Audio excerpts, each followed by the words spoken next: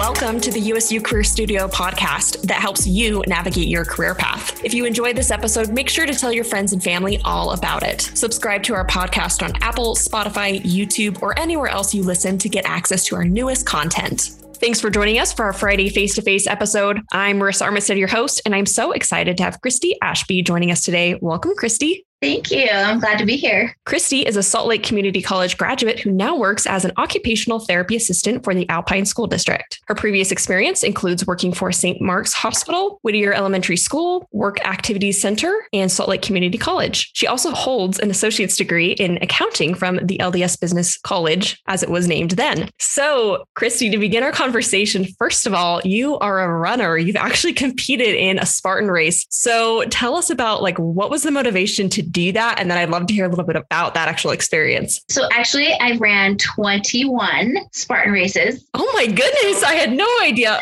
I might have a slight addiction, but it's okay. One of my friends was talking about a burpee and I was like, what is that? And he said, well, you do it when you fail an obstacle at a Spartan race. And it just kind of spiraled from there. And my husband runs them with me. We run them together and we volunteered first for the one that's here in Utah. And we got to be at the end of the Spartan race where you actually jump over fire. And it was just amazing to see these people run this 13-mile race in the mountains, over obstacles, carrying sandbags, crawling under barbed wire, climbing ropes, jumping over walls. And then some of them got to the end and they were actually scared to jump over the fire. And I'm like, what? You just did all these amazing things. And this little, 12 inches of fire is scaring you. So just to see the community that was there was amazing. And we have met an amazing group of Spartan racers here in Utah that we connect with at least monthly. We go and run races all over with them. We've ran in Arizona, Montana, Idaho. We went to Hawaii and raced. So it's been really fun. And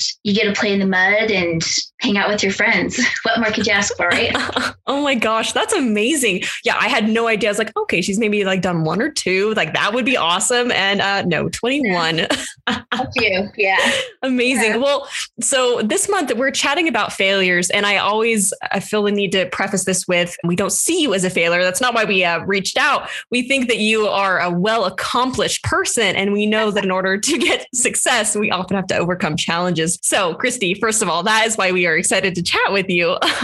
But I'm curious, as you think back to maybe the most recent Spartan race that you did, were there any moments where you wanted to quit, where that sense of failure kind of started to creep in? And what did you do to get rid of that? For sure. Actually, it's been a while since we've had a Spartan race. They were all canceled last year due to some awesomeness in the world. But at the time, I had a daughter that ran with us and she was 15 and she was climbing up the rope and she slid down the rope and ripped the skin off of 5 fingers. And it was the most heart-wrenching thing to see your child fall. And I thought for sure she would be like, hey, I'm done. But we only had 4 obstacles left. And instead she's like, no, I'm going to finish this. I started this. I'm going to finish it. I'm not done. And she, we were able to help her through it, but she finished it. And to this day, she will tell you that was the hardest thing she's ever been through, but it was the best thing she's ever been through because it was so hard. It was so hard. She's like, I could never have grown in the ways that I did without doing that or having that experience. So anytime I race, I always think of her. We had another experience where we were headed down to the Las Vegas race, which is actually Saturday. So we're going again. Yay.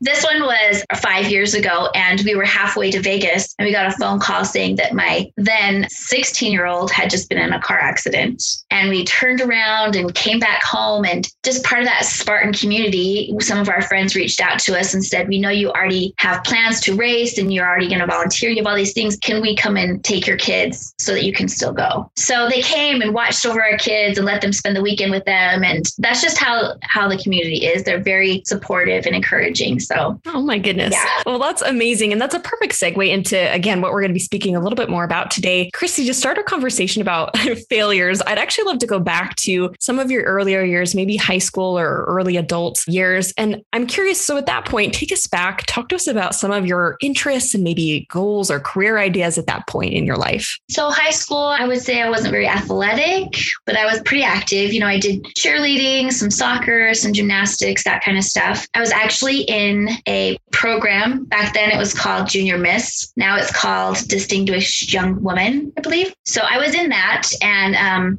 I won it for my school. And because of that program, I got a scholarship. And because of that scholarship, I was able to go to Riggs College, now BYU, Idaho. I went up there just thinking I'll just do some generals, but I got into an accounting class that I really enjoyed. Long story short, I met my husband up there and we moved down to Salt Lake the next year. And I went to LDS Business College because they accepted the credits pretty straight across. So he went to school during the day and worked at night. And I worked during the day and I went to school at night. And it was hard. It was really hard. I really wanted an associate's degree. And during that time, we got pregnant with our first child. And she was actually born in March of 1999. And I graduated from college from there, my first time in May of 1999. So, that last little push to get that degree. And it was a great feeling to graduate with my baby in hand, Yes. Oh my goodness. What an accomplishment, I would say, for the whole family that all of that could happen. Right? I'm curious. So there had to have been moments where you were looking at your husband saying, we're crazy people. Like, this is insane. So again, like in those moments where it just felt like the whole world could kind of just crumble at any given moment, what did you do with that? We took it one day at a time. I remember days where he would drive the shuttle buses up at the U for his job, and we wouldn't see him, for like 2 or 3 days because we were just so busy. And so I would take her up there and we would just ride around on the route with him. And all these old grandma ladies would be like, oh, your baby's so cute. Do you need to get off here? And I'd be like, no, we're just hanging out for a while.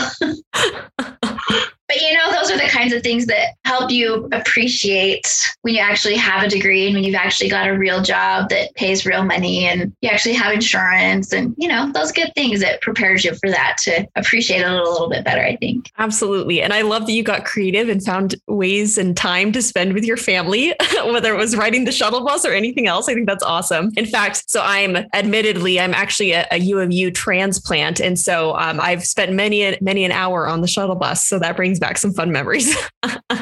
Good times. Yep. Yep.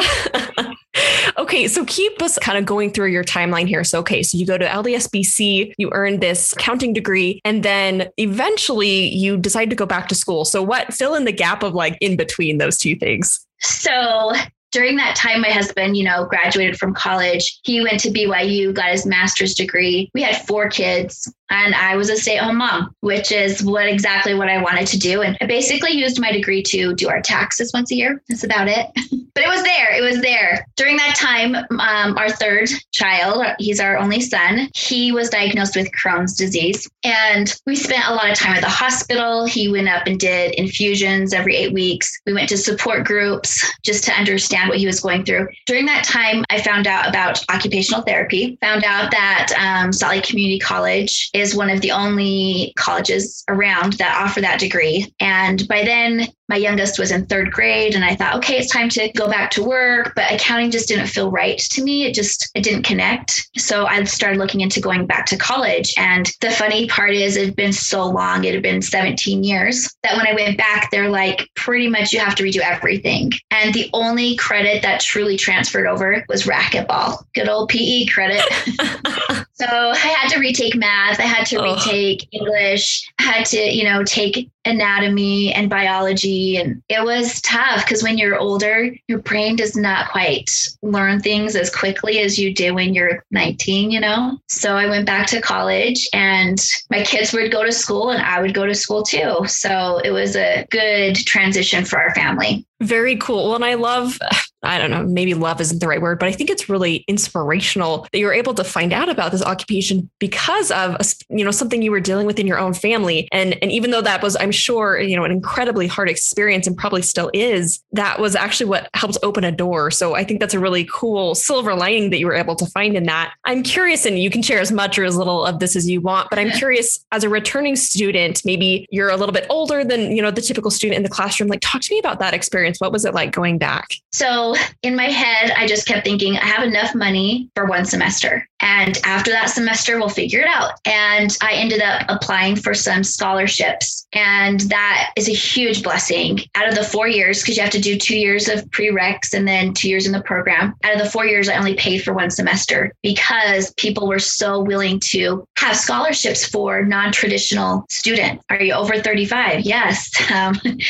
Just all these little things that made it so I could go back to school. I did have some really rough times. I had to retake anatomy. I think you have to have a B to even apply to the program. And the first time I took it, I got a D+.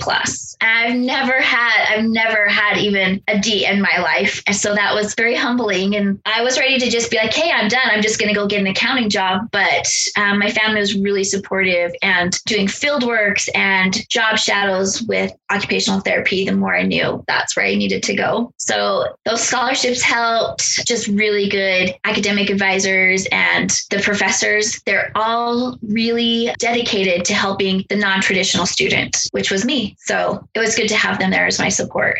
Absolutely. And I think what I really appreciate is the success story that you're sharing. I think sometimes it's so common. And as a career coach, I often talk with students. Our population in Salt Lake is a little bit more non-traditional, if you will. And so it's interesting because I often have this conversation with people of, is it too late? Or they just feel like they're behind. And I love that you didn't let that get in the way of you stopping and moving forward. So I think that's really awesome. I'm curious, so to kind of now transition to after school, I'd love to hear a little bit more about what it's like to be a certified occupational therapy assistant and why you love it so much. So a lot of people don't even know what occupational therapy is, and we just call it OT. And when I tell somebody that I am a COTA, we call it a COTA, Certified Occupational Therapy Assistant, they'll say, oh, do you help people find jobs? And I'm like, no, occupation actually means anything that takes up your time. And there are a lot of avenues that you can go. You can work in hospitals, you can work in skilled nursing facilities and schools. You can do in-home health, that kind of thing. But I really enjoyed working with pediatrics. Those little kids are my favorite.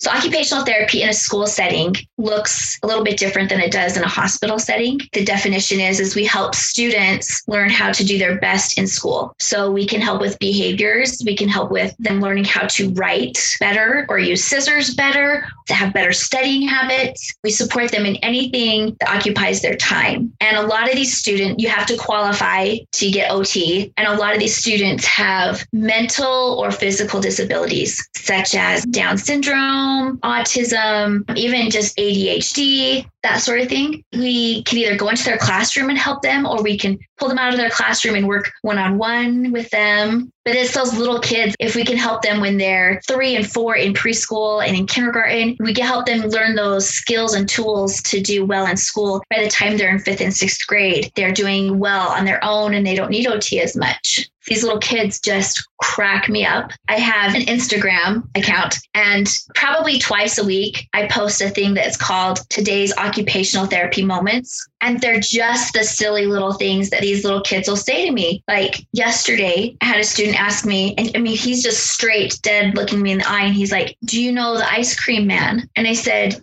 yeah, I know the ice cream man. And he said, well, I don't. I do know the fruit stand man. He sells apples, but I've heard there's a muffin man, but I've never seen him either. So just these little things that they say to you, because they're so serious and they're very concerned about certain things. And so I like to remember them for those hard days. We do have hard days. Kids can have behaviors, that's what we call them, where they throw a desk or they try to bite you, or they just have behaviors. And so on those rough days, I go back and look through my little highlight bubble of all the funny things that they've said. And I'm like, oh yeah, it's okay. It was just one day. I love that. Yeah, I love having some backup memories of good times to remind you when things are a little bit rough. I think that's a good life advice for anybody. Right. I'd love to hear, as we're talking about failures, I'd love to hear one lesson that your students have taught you about overcoming personal challenges. It's definitely never give up. Never give up. So I worked with this one student over and over again. He was learning self-care tasks. So that's like learning how to button up your jacket, how to zip up your zipper and tie your shoes, little things like that the average person would take for granted. Like, oh, it's not that hard to zip up a zipper. But if your fingers aren't functioning the correct way and you can't quite get that pincer grasp, it's so hard. And there are days when you've been working with a student over and over again on this simple little thing to put the clasp in and to pull up the zipper. And the day he finally gets it, you kind of want to cry with them because you're so happy and so excited for them. I would say it's almost a weekly experience that you get to see a child progress and do something he's never been able to do. And they express it in a very pure way. They don't hold back. So I would say it's just to never give up. Oh, that's beautiful. Thank you for sharing that. So another question that I've been curious about is, as we're building our careers and we're trying to figure out who we are and what we want to do and how we want to spend our time, the people around us, I think, can have a huge impact. And so I'd love to hear about some of the most impactful people in terms of your own career and professional development. So if you could kind of share, I don't know, one or two people who are really key in that development. I would say even before that. So my father passed away from cancer and my mother went back to school when she was older. And I saw her go back to school and I was like, oh, well, my mom did that. She was in her 40s. She went back to school. I can go back to school. So I think I've always had that little reminder in the back of my head that it's never too late to go back to school. And when I did go back, one of my professors, she was a single mom and had gone back to school, and that now she was a professor and she's my age. And she always just had such a positive attitude about it that, yeah, I might not learn things as quickly as some of these younger students, but I have life experience and my studying habits were different. And I knew how I learned better. I would even say, so I work with the Alpine School District and they have some of the most amazing OTs there. And they've been just really good mentors for me. I feel like even after I graduated, it's like the first 2 years that you're actually out in the working field, you're still learning. And I'm still in that spot. I've only been working for almost 2 years, but COVID was crazy. And so we ended up doing a lot of online teaching, and I'm still doing that now. I still have a couple students that we meet online and learning the technology, the Zoom, the Google Meets, Jamboards, Loom, all these little things to help these students be able to learn from home. Once again, I'm like, can I handle this? So I had to learn a lot of new things. And each one of those OTs was very positive and encouraging, like, hey, we can do this. This is a team effort. And these kids need us to be able to teach them at home. So I can't even spotlight one person because they've all been amazing. I love that. Yeah. Seeking out mentors, whether it's like workplace or work environment. I think that's a great tip. Christy, I have one final question for you. And that question is, if you could offer up one piece of advice about turning failures into bright futures, what would it be? It would be to show up and never give up. Half the time people will say to me, well, how did you get those scholarships? And I'm like, I applied. Oh, well, how did you get that job then? I applied. I participated, And so many times people think that everybody else's life is better. And it's truly just because those people are showing up. They're participating. They're putting in a good effort. And yeah, we fail all the time, but failing is not a bad thing, It's not trying. I think that's the bad thing. So love that reframe that failure is not the bad thing. It's not showing up. I think that's spot on. Well, Christy, I so appreciate the time that you've taken to chat with us a little bit about your career path and some of the challenges and also some of the ways that you've overcome those things. So a huge, huge thank you once again for being here with us today. You're welcome. Thank you for having me. To learn more about Salt Lake Community College's OT program, visit the link in our bio below. Thanks for joining us here at the Career Studio today. Please remember to join us next week as we begin to discuss our new monthly theme of personal professional reflection.